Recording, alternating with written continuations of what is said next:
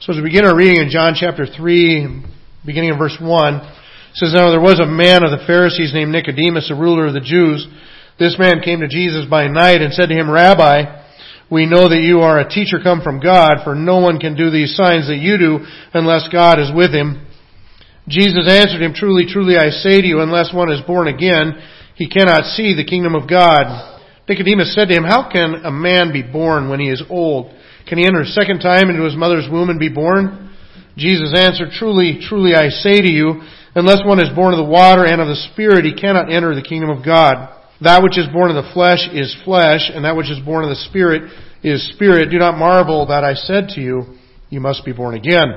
The wind blows where it wishes, and you hear its sound, but you do not know where it comes from or where it goes. So it is with everyone who is born of the Spirit. Nicodemus said to him, How can these things be? Jesus answered him, Are you the teacher of Israel, and yet you do not understand these things?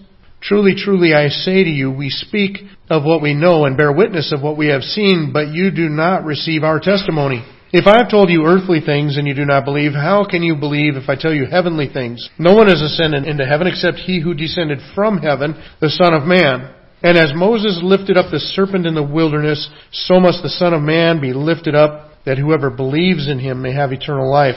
For God so loved the world that he gave his only Son, that whoever believes in him should not perish but have eternal life.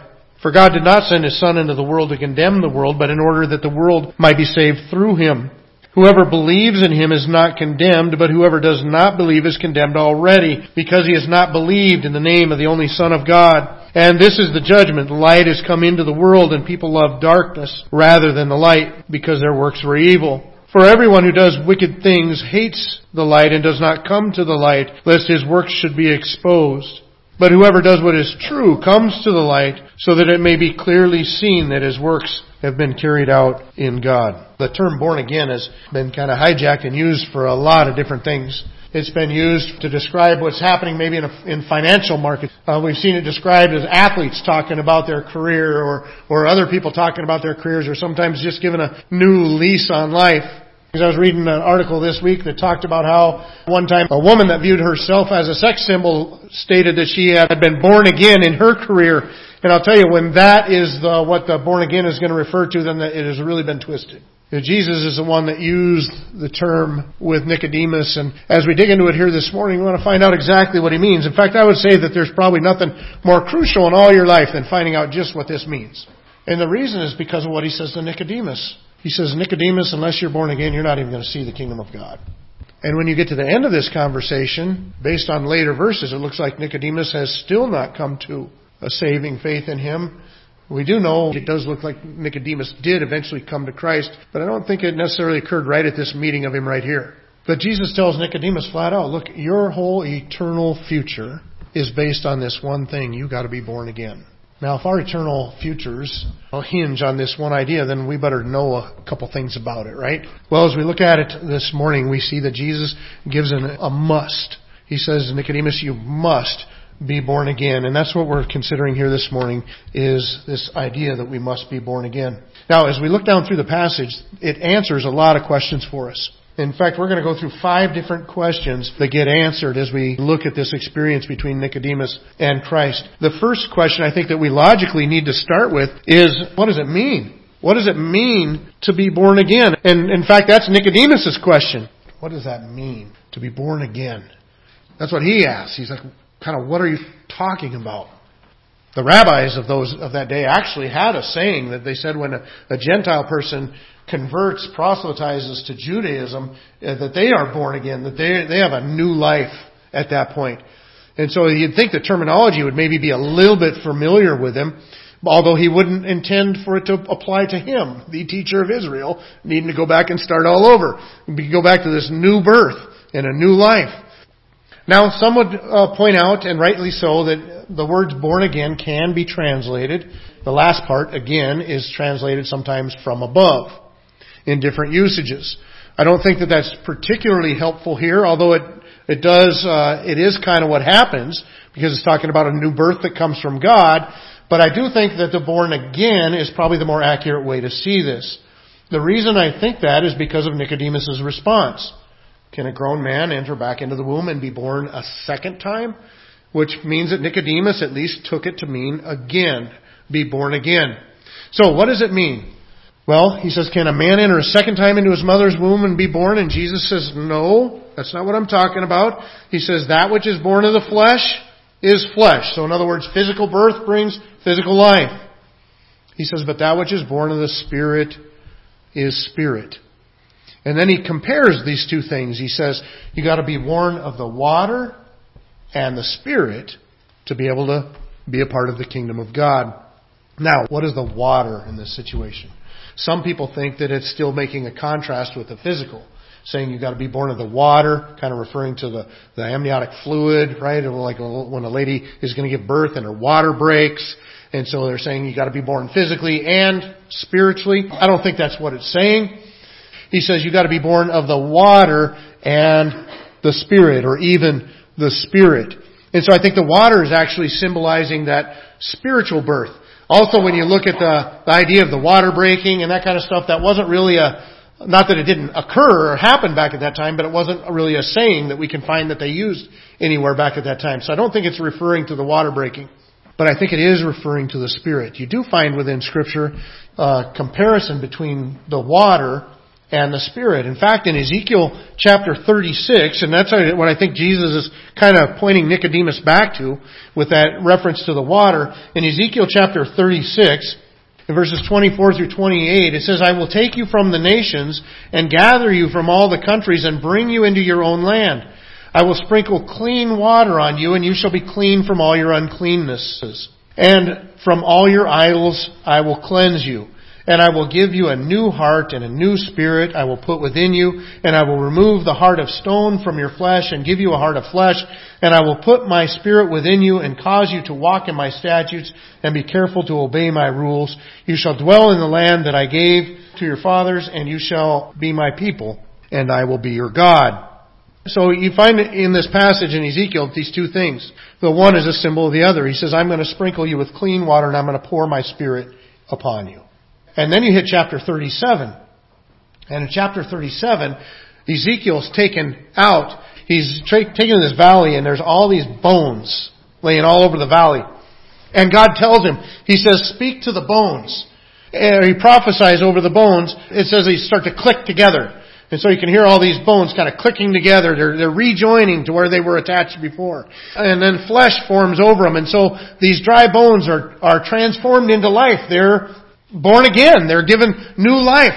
And then God says, prophesy over them again, and breath will come into them. And so He prophesies over them again, and the breath comes into them, and they become living beings.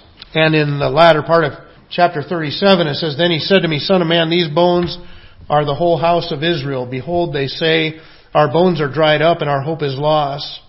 We are indeed cut off. Therefore prophesy and say to them, Thus says the Lord God, Behold, I will open your graves and raise you from your graves, O my people. And I will bring you into the land of Israel, and you shall know that I am the Lord when I open your graves and raise you from your graves, O my people. And I will put my spirit within you, and you shall live. And I will place you in your own land. Then you shall know that I am the Lord. I have spoken, and I will do it, declares the Lord. What is God telling Nicodemus? He says, look, you're already born of the flesh. You got to be born spiritually.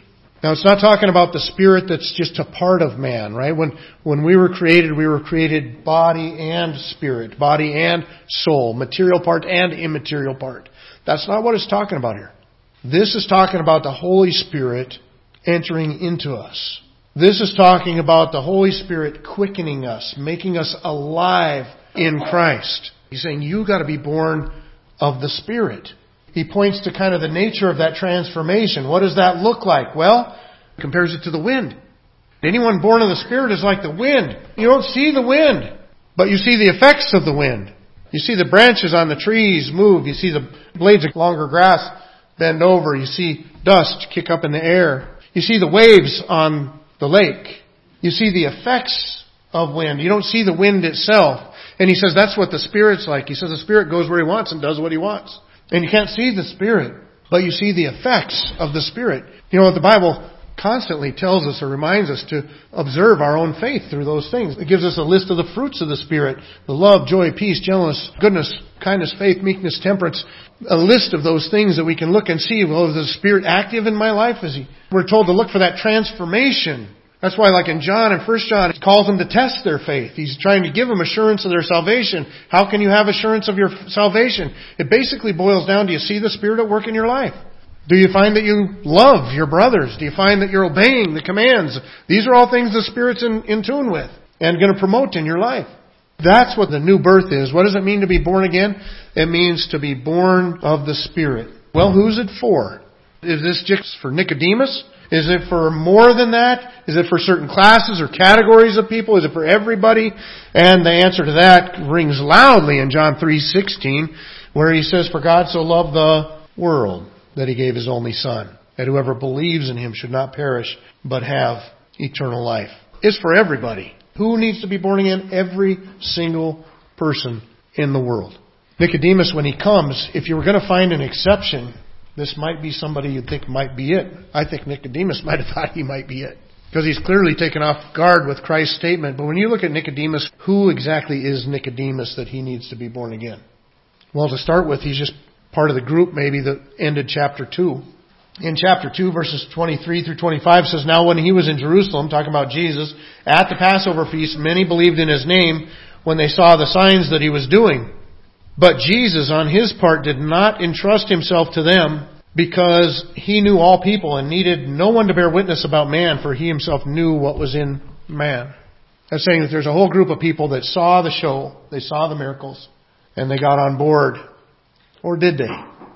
The Bible says, they believed in Him, but He didn't really believe in them. He did not entrust Himself to them. Because you know what? Many times in the Bible you'll find groups of people that it'll say, and they believed in Him because that's what they said that they did. But when you follow through, it turns out not so much. They don't remain faithful. You don't see any fruit in their life. The parable that Jesus did about the farmer going out to sow the seed in the field taught exactly that lesson. Seed was sown on many different kinds of soil, but there's only one that really produced fruit that was really legitimate belief. The others, not so much. You know what? Many of those people, when He says some of the harder things He's going to say, they're going to go away. They're not really genuinely trusting in Him. Nicodemus, you could put in that camp. Right? Because Nicodemus comes in and he says, "We know you're a teacher come from God." Hey, is that faith? No. Jesus, a few verses later, He's going to tell him, "Look, if I speak to you of earthly things and you don't believe, how can you believe if I speak to you of heavenly things?" In other words, He's saying, you don't believe. You're not trusting in me yet. I might have your attention, but you're not trusting yet. If He's trusting, He would be born again, because that's how that happens. In fact, He makes, 3 different statements about Him. In verses 10 through 12, He says, "Are you the teacher of Israel, and yet you do not understand these things?" He says. That was in verse 10. Then in verse 11, He says, "We bear witness about what we have seen, but you do not receive our testimony." Remember, chapter 1 talked about Jesus coming to His own, and His own did not welcome Him. They did not receive Him. Nicodemus is in that camp. Jesus says, "I'm coming, I'm telling you these things, but you don't receive it." Now, thankfully, he is going to receive it at some point, but not yet. At this point, he hasn't. And then he says in verse 12, "If I've told you earthly things and you do not believe, how can you believe if I tell you heavenly things?" From the outside, I would think the people of Israel would be shocked, as Nicodemus was shocked, that he's not making the cut here. He's a Pharisee. A Pharisee is a very, very religious person. The Pharisees seem to have popped up during the time between the closing of the Old Testament and the opening of the New Testament. They came into being. We don't know exactly how all that happened, but we can get a pretty good idea. The word for Pharisee means the separate ones, those who separate themselves. They took their religion very seriously, and they tried to live very separate from the world so that they could be separated unto God. But that's really where their focus ended up stuck. Their focus didn't end up stuck on God. It got stuck on their separation, on their being separated. And so they got so focused on that they lost sight of God. They had all kinds of crazy rules. Most of them had to do about the Sabbath. What does it mean to violate the Sabbath? And so they came up with hundreds of rules about violating the Sabbath. You weren't allowed to spit on the ground on the Sabbath. Because if you spit on the ground, you might be tempted to rub your foot on it, to rub it into the dust, and that might be considered work. So you can't spit on the ground. They wouldn't carry water more than they could drink in about one gulp. You weren't allowed to tie a knot in a rope, which caused the problem when you needed some water out of the well. But they found a way around it, because you can't tie a knot in a rope, but you can tie a knot in the sash of your wife's dress so that they don't get immodest on the Sabbath. You wouldn't want that. And so you can tie a knot in the sash on the dress. And so I understand it was a pretty common thing to use your wife's sash to get the water out of the well. Because since you can tie a knot in the sash, you can tie it to the bucket. They got so focused on that kind of thing. Christianity saw an experience like that later. Where does the idea of having nuns and monks and stuff like that come from? It's not in the Bible.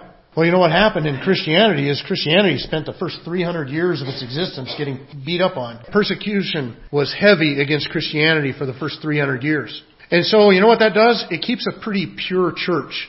Not that they didn't have their struggles. They had their struggles just like we have our struggles. But if you're going to pay a price for something to be considered that, then it tends to have a purifying aspect on the church. But you know what happened is the church went from being persecuted to being the place to be. Because a guy named Constantine became the emperor in the Roman Empire, and he decided to adopt Christianity, and so he adopted Christianity and made it the official religion of the Roman Empire. So it went from you got beat up on if you were a Christian to now you were celebrated and everybody wants to be part of this group. You got a lot of people all of a sudden becoming part of the group that aren't really part of the group, that haven't been, like Nicodemus, born again. What happened is you have people that were like, you know what, this isn't the church of what I know. Those people aren't what we are. And so they started to try to separate themselves from the world, taking vows of poverty and chastity. And then you start getting the institutions starting to form around some of those kinds of things. And that's pretty much what happened with the Pharisees. The Pharisees ended up being this group of people focused on their separate life from everything else, these ultra-religious people. But here's the deal. Even this ultra-religious person, Nicodemus, got to be born again. You're still not making the cut. You know, the religious leaders of their day said that if you're an Israelite, you just were part of the kingdom of God unless you did something big that got you thrown out of it. Jesus tells Nicodemus, Nicodemus, you're the teacher of Israel and you're not even in the kingdom. You're not even going to see it unless you get that spiritual birth. So obviously, the spiritual birth does not come through religion. If it came through religion, Nicodemus was a very religious person. He'd have been in there. Being a Pharisee put Nicodemus in about 1% of the population. But not only that, it also says that he was a part of the Jewish ruling council. All the way back into the Old Testament, they had a council of 70 elders that conducted, watched over Israel, conducted the business of Israel. Nicodemus is on that council. Nicodemus is the teacher of Israel. All of these things pointing in his favor, you would think. And Jesus says, nope, you're missing it. Now, how can a guy that sincere, that focused on his religion, making those kind of sacrifices, separating himself from different things in the world to try to be separated unto God, how can that guy still be on the outs? But Jesus tells him with emphatic language, because notice what he says, you must be born again. You know, there's two things that must happen that are listed in this passage. That's the first one. He says to Nicodemus, do not marvel that I said to you, you must be born again. And then later in the passage, there's one more must. In order for that to happen, there's another must, and that must is that the Son of Man must be lifted up. So must the Son of Man be lifted up that whoever believes in Him may have eternal life. So here's the point. Who needs this? All of us need it. John 3:16, he says it's for the whole world. If Nicodemus doesn't make it, who's this ultra-religious, very separated guy, nobody makes it. Nicodemus becomes that extreme example. You know what Nicodemus has to do? Nicodemus just has to stop it. Right? His whole life has been based on earning God's favor by separating from these things, by doing these good works, these good deeds, by working his way up among the Pharisees and becoming the teacher of Israel. And his whole life has been based around this idea of achieving access to God. And you can't do it. You can't do it. This is God's work. How much did you have to do with your birth? You experienced it, but that's about it. And it's the same with when you think back to Ezekiel. When it said these things were going to happen, the dry bones come alive and everything, what is happening? God says, I am going to do this. I'm going to wash you with clean water. I'm going to put my Spirit within you. I'm going to do this. The new birth is the work of God. It's a spiritual birth and it's a work of God in our lives. And Jesus tells Nicodemus, you've got to be born again. That's how this works. So what does Nicodemus got to do? He's got to let go of all these things. What is Nicodemus holding on to? He's holding on to his good works. He's holding on to his position as a Pharisee. You know what? We know somebody else that was like him. Remember, that's how the Apostle Paul started. And this is the Apostle Paul as he shares his experience of being where Nicodemus was. In Philippians chapter 3, verses 3 through 11, he says, For we are the circumcision who worship by the Spirit of God and glory in Christ Jesus and put no confidence in the flesh. You see, that's exactly what Nicodemus did do, put a lot of confidence in the flesh. The rituals that he went through and the separateness and all those things, that's all of the flesh. And the Apostle Paul goes on to say, though I myself have reason for confidence in the flesh also. If anyone else thinks that he has reason for confidence in the flesh, I have more. Circumcised on the 8th day of the people of Israel, of the tribe of Benjamin, a Hebrew of Hebrews, as to the law, a Pharisee, as to zeal, a persecutor of the church, as to righteousness under the law, blameless. But whatever gain I had, I counted as loss for the sake of Christ. You see, these are all the things that a Pharisee counted. His circumcision into the covenant people of Israel. His tribe that he was within the people of Israel. Righteousness under the law of God. All these things were things that you would accomplish in your flesh, in your own steam. What does the Apostle Paul say? I counted as loss. Whatever gain I had, anything that I had in his past life, he said, I count it all as loss for the sake of Christ. Indeed, I count everything as loss because of the surpassing worth of knowing Christ, Jesus my Lord. For His sake I have suffered the loss of all things and count them as rubbish, in order that I may gain Christ and be found in Him, not having a righteousness of my own that comes from the law, but that which comes through faith in Christ, the righteousness from God that depends on faith, that I may know Him and the power of His resurrection and may share in His sufferings, becoming like Him in His death, that by any means possible I may attain to the resurrection of the dead. You see, the point is, there's two different kinds of righteousness here, and you got to take your pick. That's what was before Nicodemus. Nicodemus had a whole life of building up his righteousness before God. And Jesus looked at him and said, you got nothing. The Apostle Paul eventually saw that. And he says, I'll give it all up. I'll give all my righteousness away. It's nothing. Throw it on the dung heap. It's nothing. If I can but have the righteousness of Christ that comes only through faith. You see, that's the point you have to get to be born again. You have to realize that your level of righteousness will never get you there. That as you stand before God, you got nothing until you have Christ. And then you have it all. But you have to come to that point. It's just like the story that he tells later. The fiery serpents had come into the camp and they bit the people and the people were dying. And God gives them a way of salvation. And what is that way of salvation? Moses takes a bronze serpent, puts it up on top of a pole, lifts it up for everybody to see. He says, so then this is what happens when you're dying. When you get bit and you're dying. See, that's the point. You know you're dying. Then what do? Go find the serpent. Look up at the serpent. What is that? That's an act of faith, right? Because you've heard. You know that if you're dying, you can go look at the serpent and you'll be healed. If you didn't believe it, you wouldn't go. You wouldn't look up. Why bother? Sounds foolish, doesn't it? But you know you're dying. And you go and you look up and you're healed instantly. And Jesus says, just as Moses lifted up the serpent in the wilderness, so must the Son of Man be lifted up. That whoever believes, that's what it meant to look at the serpent. You're believing it. Whoever believes would have eternal life. You see, it's not till we get to that point where you got to realize you're dying. I went to church every Sunday morning, Sunday night, Wednesday night, faithfully for 1.5 years before I came to Christ.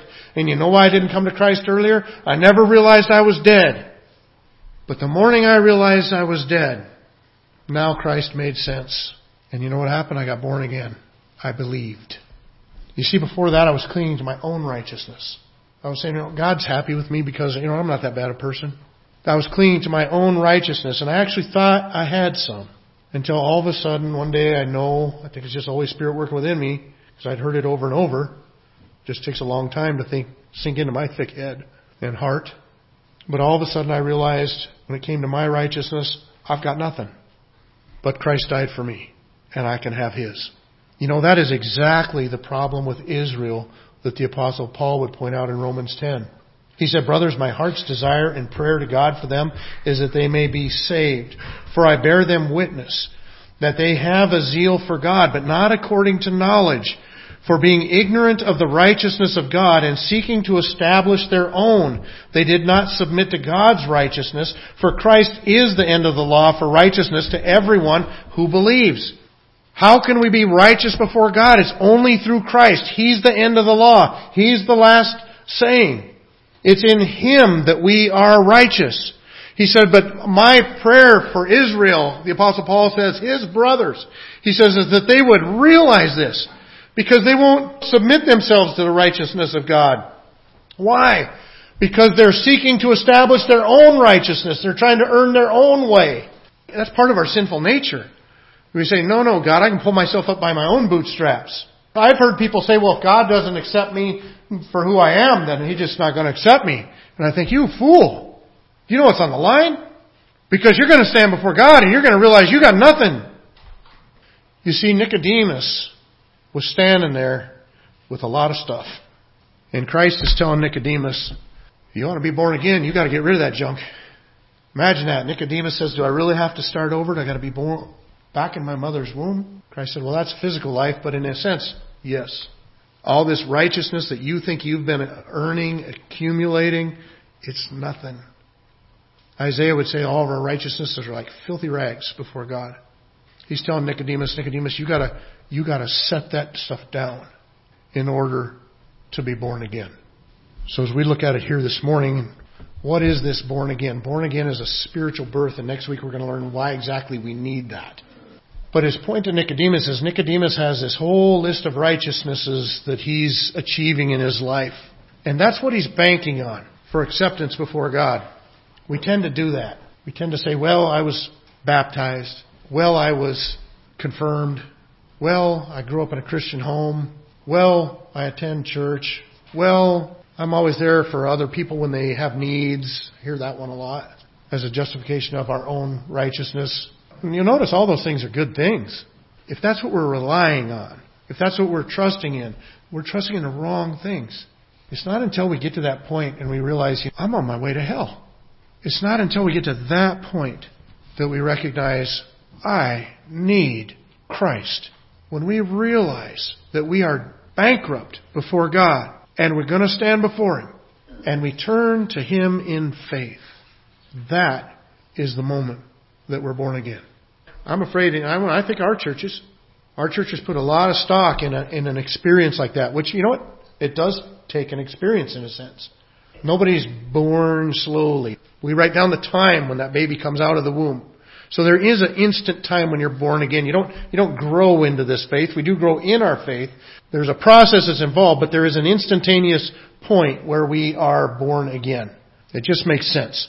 The Bible says that before that point, we're dead in our trespasses and sins. After that point, we're alive in Christ. You can't be dead-ish, and you can't be alive-ish, right? It's one or the other. So there is a point. But you know what? At the same time, I'm concerned because we don't want to, at the same time, give people this idea that, you know what? You're saved because you repeated a prayer. You're saved because, you know what? You know what you're saved because of? You're saved because you embraced Christ. You're saved because you're trusting in His righteousness, not your righteousness. That's what it means to be born again.